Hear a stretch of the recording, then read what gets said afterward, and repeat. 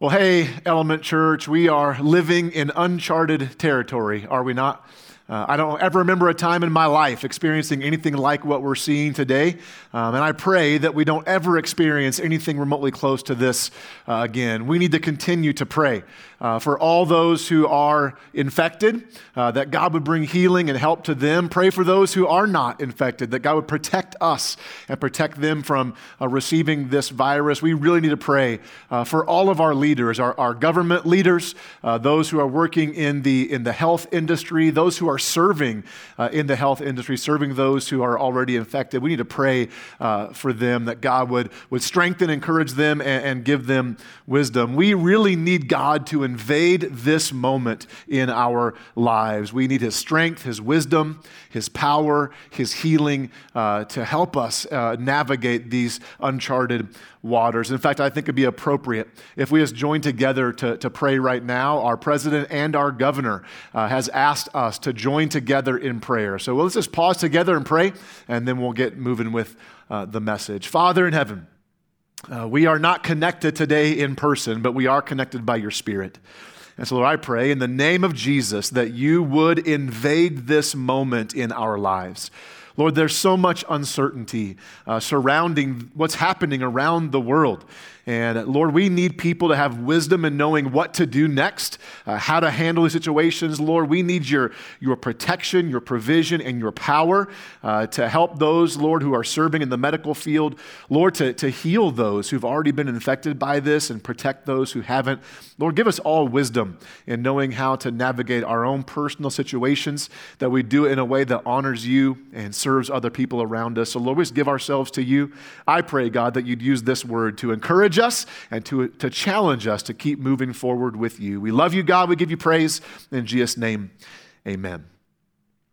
Well, while this is not the way I hoped we'd be gathering today, I am very thankful for the power of technology, how we can leverage that to bring us all together. Wherever you're watching this today, I'm just so thankful that you're tuning in.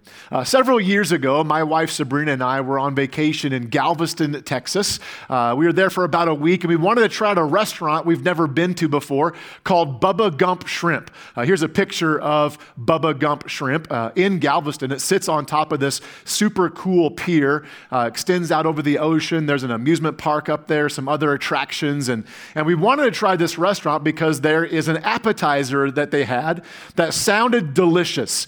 They actually don't have this appetizer anymore, but it was like a hush puppy on steroids. It was stuffed with cream cheese, jalapeno, some seafood. We ordered the appetizer, waited a few minutes. It came, we dug in, and it was just as good as we thought it would be.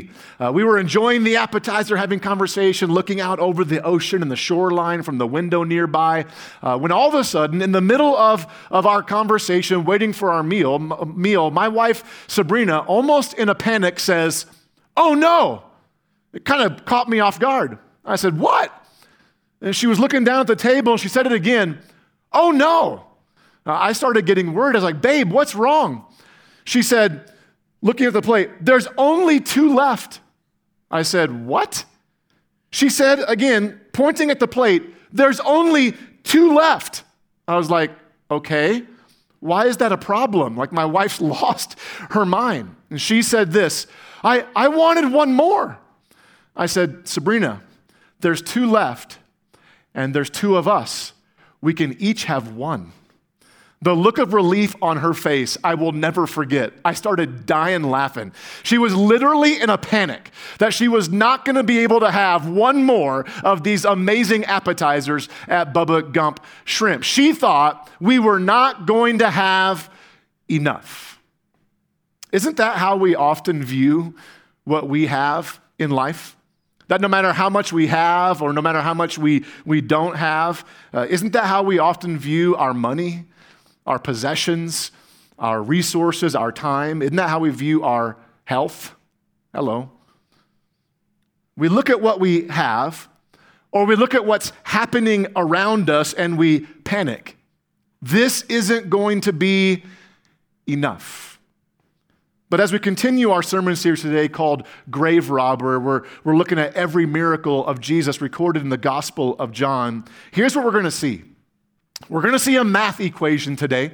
And while I do believe that math is evil, this is proof that Jesus can take what was intended for evil and turn it into good. Can I get a witness from the home audience today? Right? So it's the big idea for today, and here's what it is. Jesus plus what I have equals more than enough. Jesus plus what I have equals more than enough. Is that not something we could hold on to in these uncertain times in which we live? Like, as Christians, it's easy for us to say that, right? But in times like we're facing today, it's incredibly difficult, incredibly hard to live that out. Now, you might happen to be tuning in today and you don't believe in Jesus, and it's awesome. I'm so honored and thrilled that you're choosing to watch. And if you've never been to Element Church in person, as soon as we're able and ready to gather in person again, which we trust and pray will be here very soon, I hope that you'll come and join us in person. And when you do, I can promise you, you'll be loved and welcomed here, regardless of what you believe. That said, it is hard sometimes, even as Christians, to look at what we have or to look at what's happening around us and believe we have more than enough with Jesus. But this is actually exactly what Jesus is about to show in this miracle we're going to look at, that Jesus plus what I have equals more than enough. So here's the big question then I think we have to answer in light of that big idea. How do I live in the enough? How do I live in that state where I'm just convinced I have more than enough? The main scripture is John 6, 5 through 13. John is the fourth book in the New Testament portion of the Bible. There's Matthew, Mark, Luke, and then John. All four of those first four books in the New Testament, they are all eyewitness accounts to the life, ministry, death, and resurrection of Jesus. And here in John 6, spoiler alert, we're going to see Jesus take 5 loaves of bread and 2 fish and feed 5,000 men, not counting women and children. He will feed them so much food from those 5 loaves and 2 fish, there's going to be 12 baskets of leftovers. So here we go. John 6, starting in verse 5, says this. Jesus soon saw a huge crowd of people coming to look for him. Turning to Philip, he asked, "Where can we buy bread to feed all these people?" He was testing Philip, for he already knew what he was going to do. Philip replied, "Even if we worked for months, we wouldn't have" what? Enough. We wouldn't have enough money to feed them. If you look at Philip's response in the original Greek language this was written, he was actually saying, if we worked for 8 months, we couldn't even afford snacks or could barely afford snacks for them, that we couldn't feed them a whole meal, just a snack. So basically, Philip figured out that they could afford snack-sized bags of Cheez-Its for everyone if they had 8 months' worth of wages. The story continues. Then Andrew, Simon Peter's brother, spoke up. "There's a young boy here with 5 barley loaves and 2 fish. But," look at this, "what good is that with this huge crowd?" What good is that? Let that statement sink in. Think about how ridiculous both Philip's and Andrew's responses sound in light of what they've already seen. That they saw Jesus turn 150 gallons of water into wine. They saw him heal the royal official's son from 20 miles away. They saw Jesus give strength to the legs of a man who was paralyzed for 38 years. So much strength, he stood up and was able to walk in an instant. And again, those are just the ones we've looked at recorded in the Gospel of John. We know there were other miracles that aren't even recorded because verse 2 tells us, we didn't read it, but verse 2 in John 6 says the crowd was so big because all the people heard and saw the miracles Jesus was doing. And yet, with all they had seen Jesus do, with who they knew Jesus was, when Jesus asked, "Where can we buy food?" Philip was like, "Well, it's Sunday, so Chick-fil-A is closed, otherwise they'd help because they're big fans of Jesus, but we can't even afford snack-sized bag of Cheez-Its." And Andrew steps in like, well, Long John Silver's is open, and this little boy has a number 4 value menu, and he looks in the bag. There's 5 hush puppies and 2 fish sticks. But what good is that with this huge crowd? What they held in their hand was not enough for their need, so they gave up. What they held in their hand was not enough for their need, so they gave up. And how often is that the case in our lives? Jesus plus what I have equals more than enough. So how do I live in the enough? The first thing I see here is this: I've got to trust God with what I have. I've got to trust God with what I have. It's super easy for us to kind of pile on the disciples here, isn't it? I've kind of been poking fun at them already. It's easy for me to look at this story and think, man, why didn't Andrew say, hey, this boy has 5 loaves of bread and 2 fish, but that's more than enough with you, Jesus? Why didn't he say that?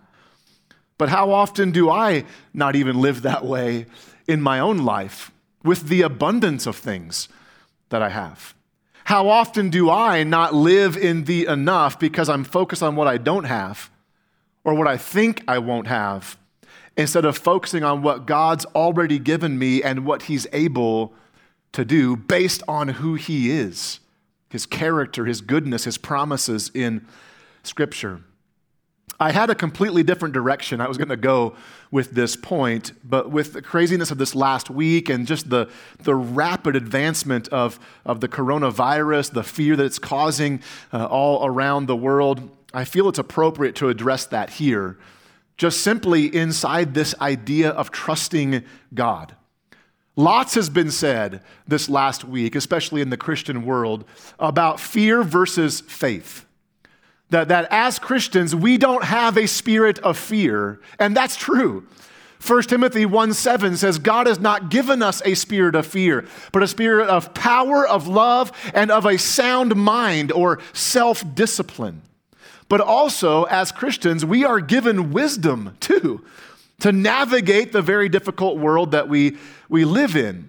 So I don't think there's anything wrong with taking precautions in times of uncertainty. We're actually doing that right now by not gathering together in person. It's wise for us to listen to our government leaders, to those who are leading in the financial sector and the health sector of the world. It's wise for us to follow protocols that are recommended, that are put in place. There's nothing wrong with any of that, but there is a lot of panic happening in our world today. Not just panic about the virus, that's just caused panic over other things. Panic over the stock market crashing and the future financial security, job security. Panic over what will this do to the election?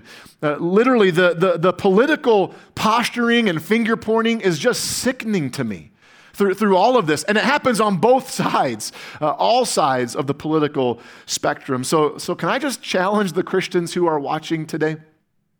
It's in times of uncertainty that we actually have the greatest opportunity to point people to the certainty we have in our God.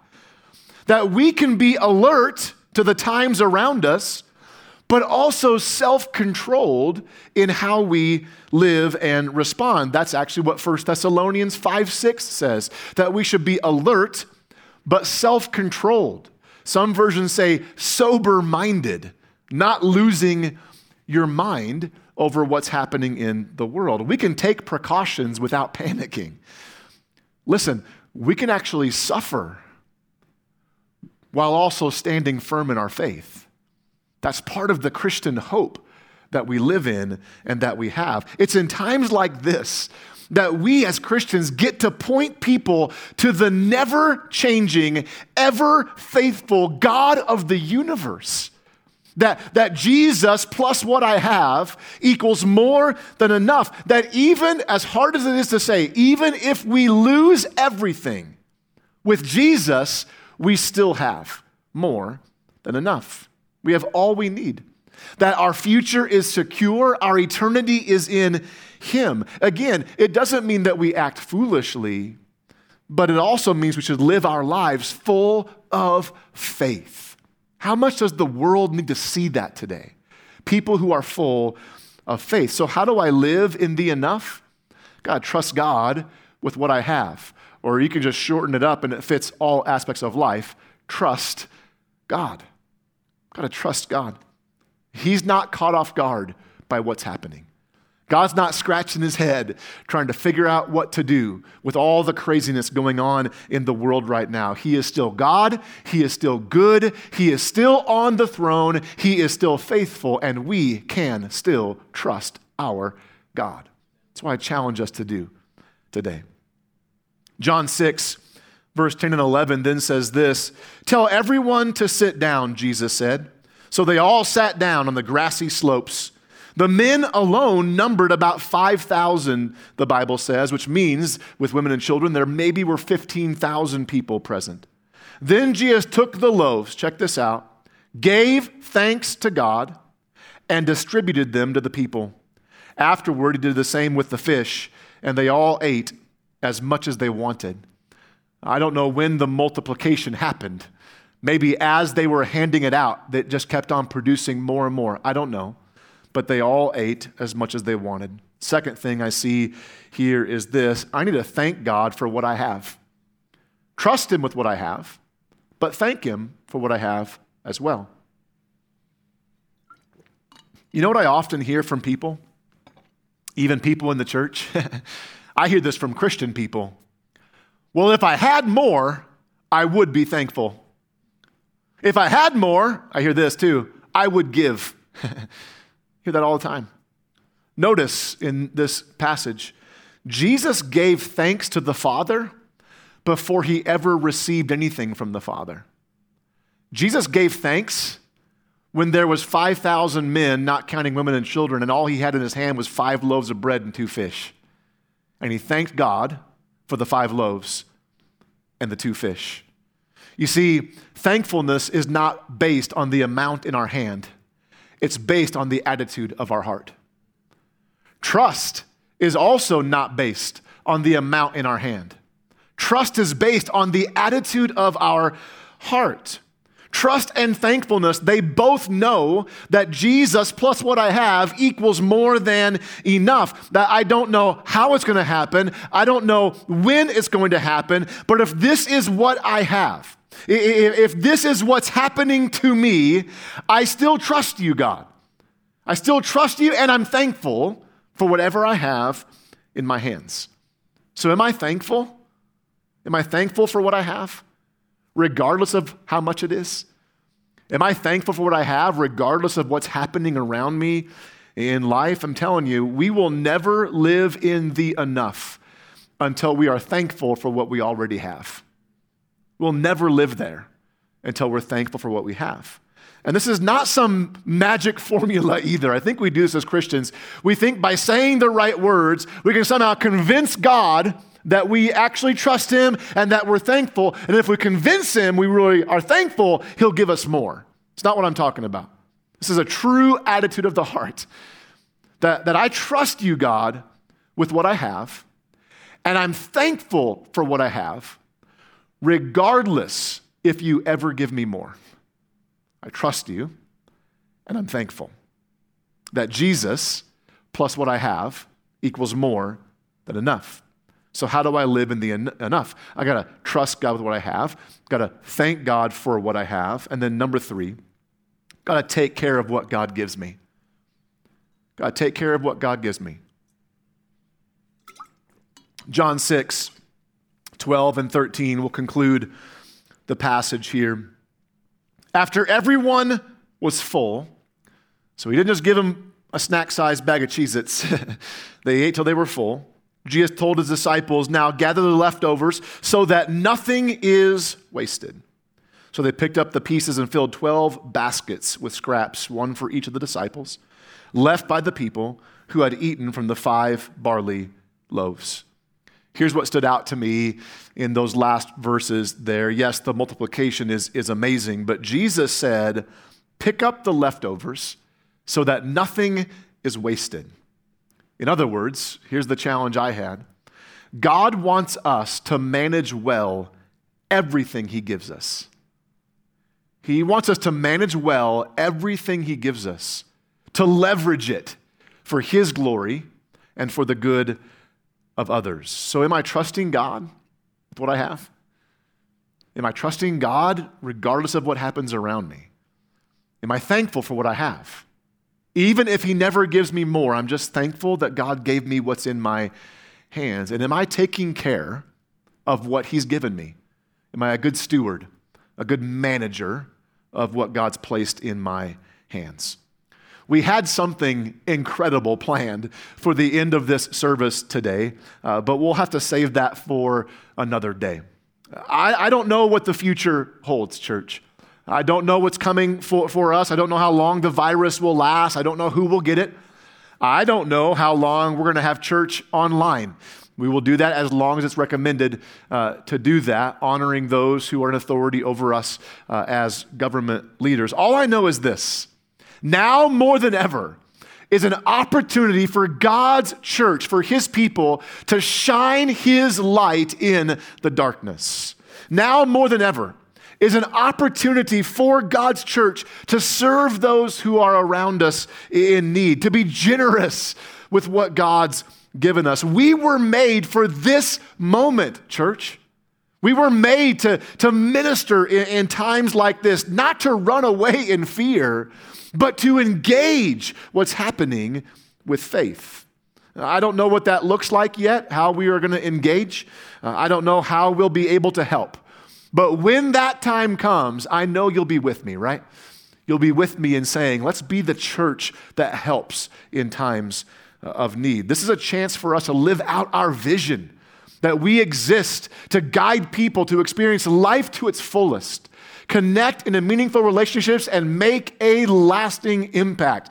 We're going to have some opportunities to make a lasting impact in people's lives through this time. One of our core values is leading the way in generosity, that we serve a radically generous God, so we will be radically generous people. And we're going to we'll keep you informed on how we can be generous as a church when those opportunities arise. For now, there's 4 things I think we should do. So I want to close out today. In this time of uncertainty, as a church, there's 4 things we can do. First of all, we should pray. We started this series saying that prayer is not our last resort, it's our first and ongoing resort. We should pray, as we started with, pray for those who are infected, pray for those who aren't, that they would be protected. Pray for our government leaders, the decisions they are making, the health officials, those in the medical field. Please pray for us as your church leaders. We are doing our best, seeking counsel, asking God for wisdom and knowing what to do that's best for our church and best for us to love you as a church and love our neighbors as well. Second thing I think we should do is give. That just because we're not having church together in person doesn't mean the bills stop, right? So if you're somebody who already gives to God on a regular basis through Element Church, just ask you to keep continuing to do that as you always do. I will let you know we are in a great place financially. We have a very healthy financial reserves specifically for situations like this. So we're okay. We're gonna be great, even if we don't have church next week and even the following. We're gonna be fine, but it doesn't mean that ministry stops. As I said, we're gonna have chances to be generous, and we need resources to do that. And so I'm asking all of us to trust God, be thankful, and take care of what he's given us by continuing to give to God through your local church. Third thing to do is serve. As opportunities arise for you to serve people in your life, I would ask you to do that. If you have people who are elderly in your life, who are already sick, have respiratory illnesses, so that they maybe don't feel comfortable going out in public, offer your help to them. Run errands for them. Pray for them. Do whatever you can to help those around you. My wife and I have an elderly widow neighbor who has respiratory problems, and we've already reached out to her to say, hey, anything we can do to help you, we want to be there for you. If you have that situation, would encourage you to do the same as well. If you need help from our church, please ask us, and we'll do what we can to serve you in your time of need. We do have some serving opportunities coming up with the food pantry at Element that depending on what happens the next few weeks, could become a huge need for people in our community, depending on what happens with schools and all that. And then lastly, so pray, give, serve. Lastly, connect. Don't disconnect during this time. Okay? Yes, we might need to separate from physical connection, but don't disconnect. Connect to God first. Connect to others as it's safe and healthy for you to do. And stay connected to the church. As long as we need to, we will offer online content like this. But when we come back together, and we will, this will end. I believe the Lord will help us navigate this. And when we come back together, I'm asking that all of us come back together and that we go all in with God and His church to serve our community. In this time, we need each other. We need each other. We need to not just come to church. We need to be the church. We're being forced outside the four walls. What will we do with that? Jesus said, I will build my church, and the gates of hell itself shall not prevail against it. That means nothing can stop God's church from advancing in His kingdom. No virus, no illness, no financial calamity, no political decision can stop God's church from being the church. So I'm asking us together to be the church. Pray, give, serve, connect. And while we do that, let's trust God with what we have. Let's thank Him for what we have. And let's take care of what He's given us. Thanks so much for tuning in today. Element Church, I love you guys so much. I would encourage you to share this on your social media feeds for other people to partake of as well. And please stay tuned to our church website, social media, email, as we'll tell you what's coming next on what the plan is for meeting together. Let's close in prayer, and then let's go on and be God's church this week. God, we thank you so much for the opportunity to gather together online. And Lord, while we're not together in person, we are together connected by your Holy Spirit. Lord, I thank you that this word, this passage was already planned weeks ago, and yet it's so relevant for today that regardless of what happens around us, regardless of what we have, we want to trust you. Lord, we thank you for everything you've given us. And even with all this uncertainty, we thank you regardless of what you do. We thank you. And Lord, help us to take care of what you've given us, to be good stewards, good managers of our time, our talents, our treasure. Lord, of all the things you've given us, help us manage it well for you. We love you, God. We give you all praise for who you are. In Jesus' name, amen.